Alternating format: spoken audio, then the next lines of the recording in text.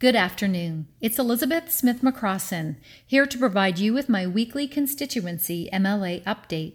Today is Monday, July the 13th, and my mission as MLA for Cumberland North is to serve you, the people of Cumberland North, to influence public policy for the greater good, to promote you, the people, and our area, to grow our economy and our GDP, to improve our population health, and to work towards us having a world-class healthcare system. That is my mission, and that is my purpose that I strive to achieve each and every day of the week. Last week was a busy week in politics. There's plenty to keep me busy here in Cumberland North, especially with this current border situation. I do want to mention that the Premier still has not recalled any legislative committees here in Nova Scotia, and the legislature has not been recalled. The Premier has fallen under a fair amount of pressure to resume legislative work.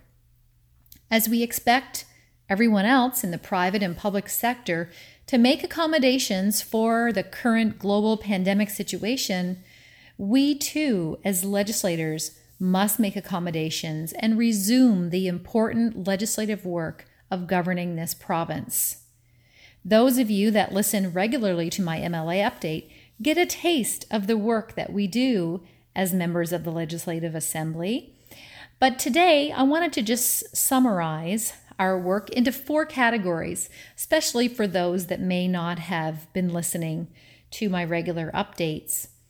And you can see when I review the work that we do, just how important the legislative piece is. So I break it up into 4 categories. One is reactive type work.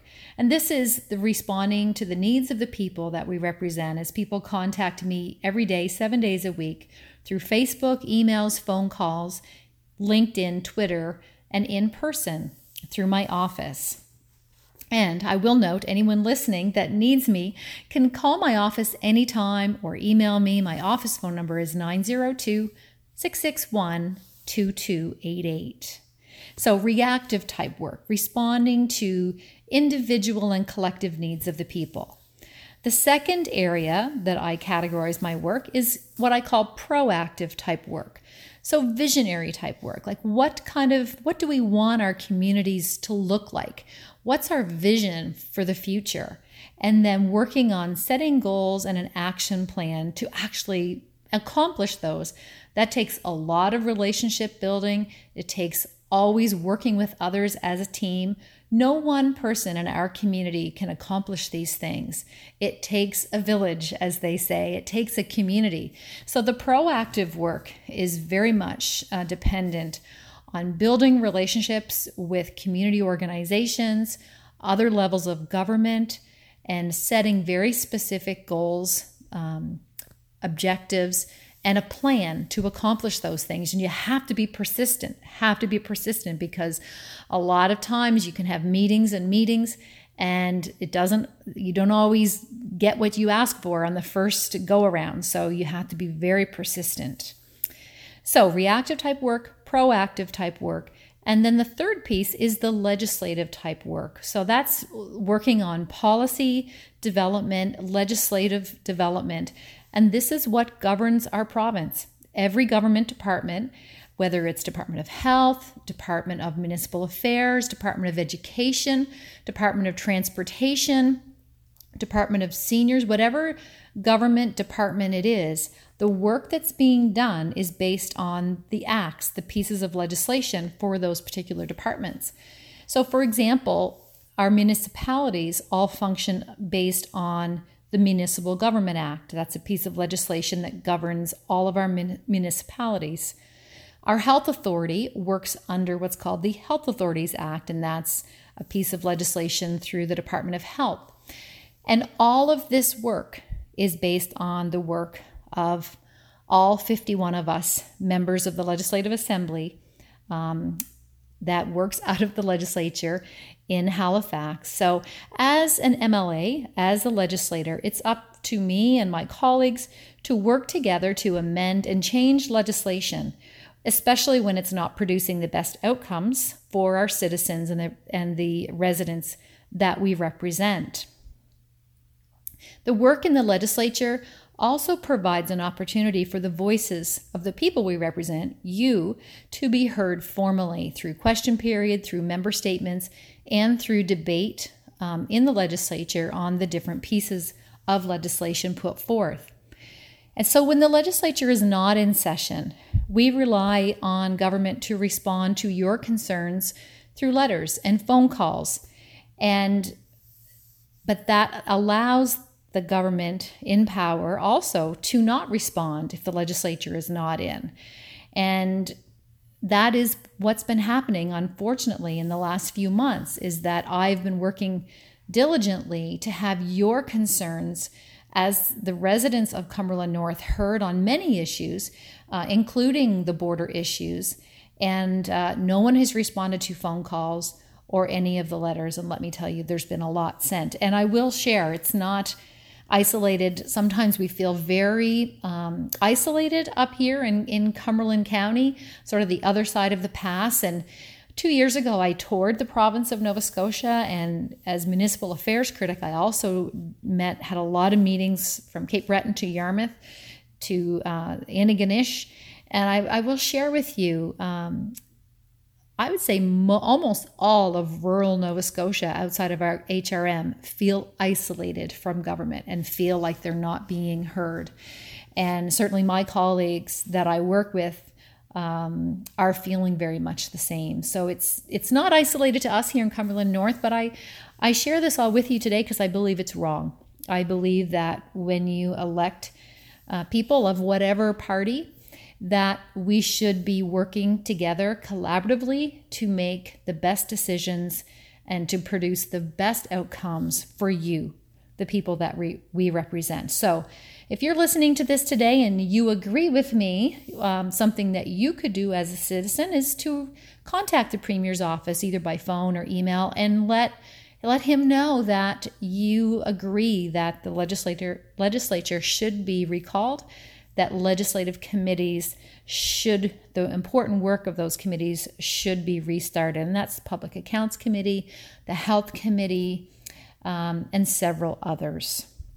So a general overview of some of the work that I did last week included last Monday writing again, this time a new letter to several Nova Scotia cabinet ministers as well as the New Brunswick government, again, with the concerns about the border, especially with regards to the traffic, the safety concerns with the traffic backed up. In the letter, I shared the concerns of you, the people. I also shared some recommendations. And one of the recommendations that I made was to stop the border checks between Nova Scotia and New Brunswick provinces and start tracking the people that enter the Atlantic bubble.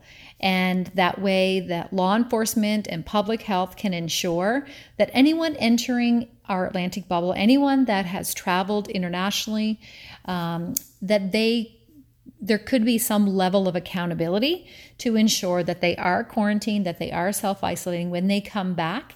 And it's just for safety. It's for their safety. It's for the safety of the general public. Because if someone was to come back into our province, into our Atlantic region with COVID-19, we all would want them to ensure that they themselves were kept safe and were stopped from potentially spreading the virus to anyone else in their family and anyone else in their community. So making sure that we're doing that tracking is important, but restricting movement between Cumberland County and Westmoreland County, I've said all along, it's not necessary, and we need to start looking at the real interdependence of our provinces. We rely on each other for healthcare services. We have family in our bordering provinces.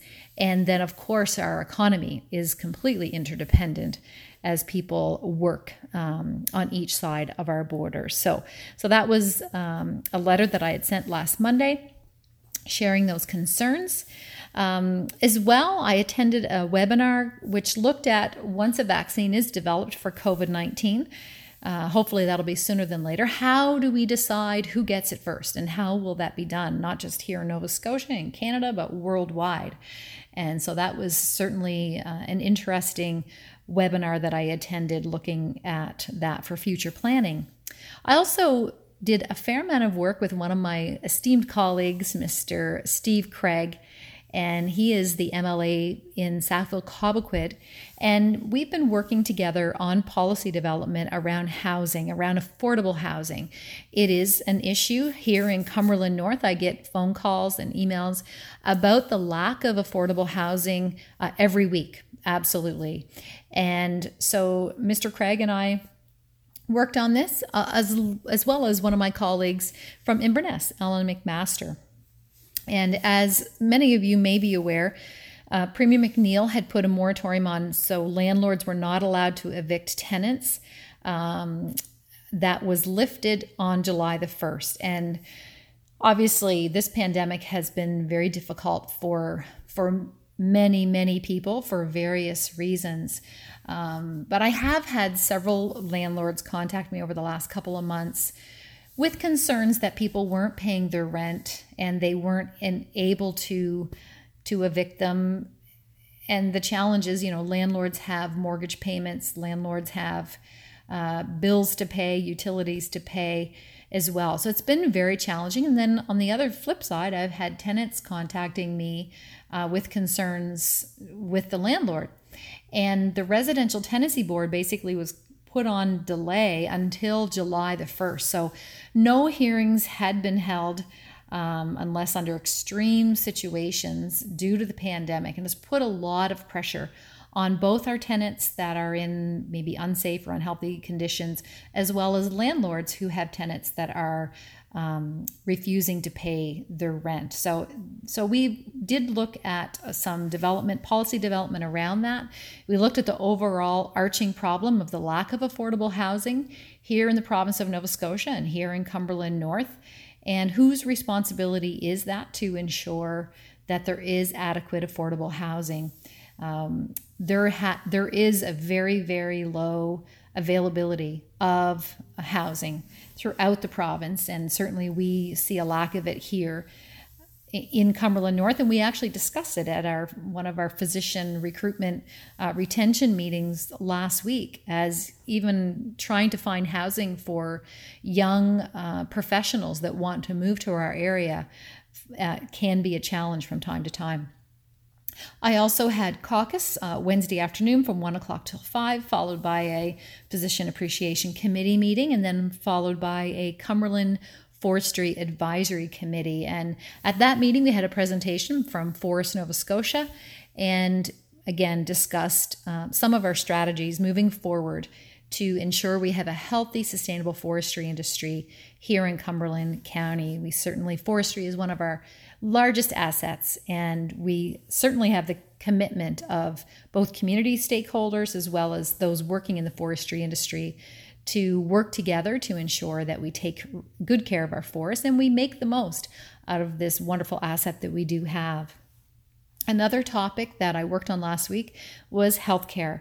Healthcare is still being denied to some in our neighboring province of New Brunswick. I have been told that this is no longer supposed to be happening, so we are working actively on that to ensure if you're listening and you either have been denied access to a specialist or a diagnostic procedure like an MRI or chemo in New Brunswick recently, please contact my office and let me know.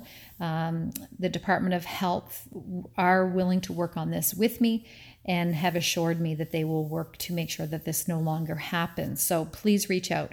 My phone number, again, to my office is 902-661-2288.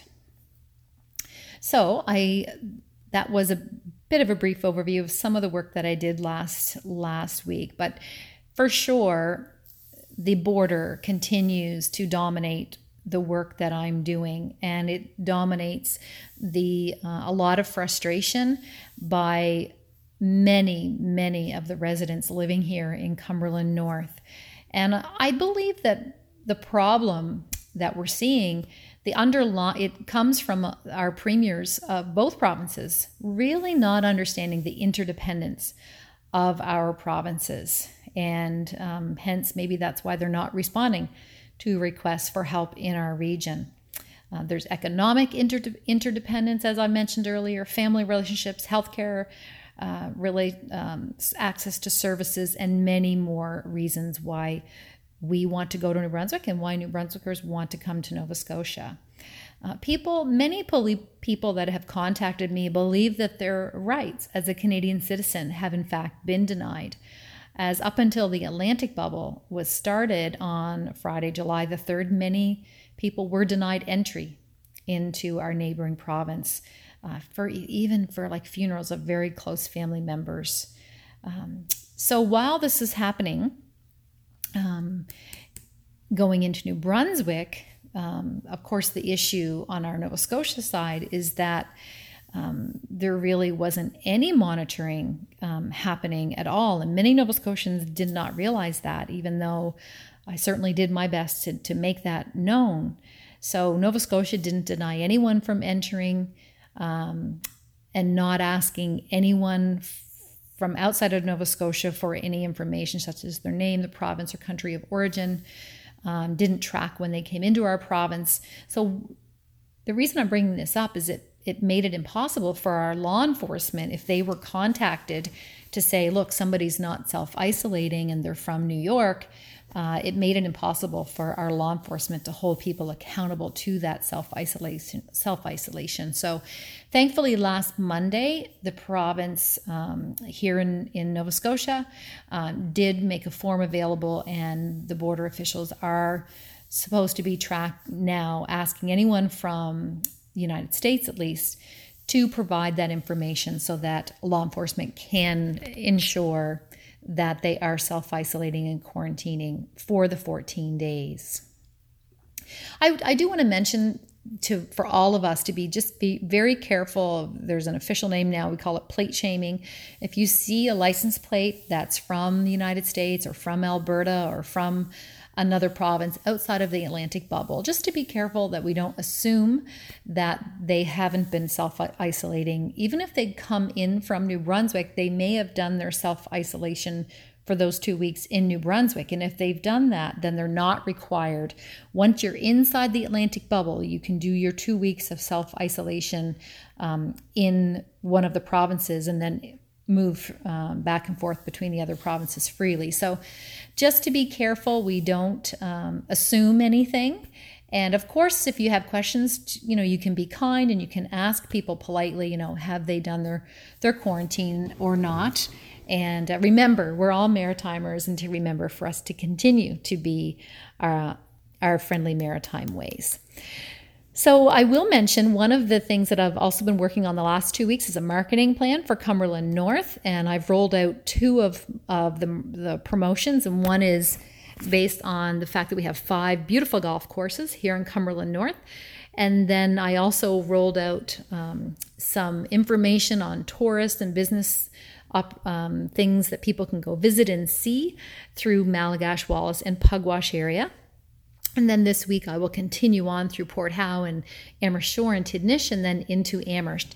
And I'm going to be promoting all of these things in Cumberland North. I'm going to be promoting them in Halifax, in other areas of Nova Scotia, as well as New Brunswick, PEI, and Newfoundland, with the goal to bring people that live inside the Atlantic bubble to Cumberland North to spend their dollars here and to go to our businesses, to go to our restaurants. I'll finish off today by wishing some birthday greetings to anyone who's celebrating a birthday this week, especially Joanne Trenham, who actually celebrated a birthday yesterday. Happy birthday, Joanne. Tomorrow, on Tuesday, James Hand is celebrating a birthday, so happy birthday, James. Andrew Wallace is celebrating Wednesday, and Scott Moore is celebrating on Thursday. So happy birthday to anyone out there. Take some time and celebrate those things that we can. Also sending out my sympathies to anyone who may have lost a loved one at this time. I'd like to send my sympathies to the family of Judith Ann Keddy, as well as the family of Eldon Edward Deegan and Sydney McFadden, and anyone else who may have lost a loved one at this time. Please accept my sympathies. That concludes my MLA message for this week, and I'd like to finish off with a quote, and that is, "When you seek beauty in all people and all things, You will not only find it, you will become it. When you seek beauty in all people and all things, you will not only find it, you will become it. And so much of life is about perspective. So I just challenge you all this week to seek beauty in all people and in all things. And on that note, I'd like to thank Ron Bickle, as well as everyone at CFTA 107.9 for this opportunity to provide you with my weekly constituency update. Take care of yourselves and take care of others.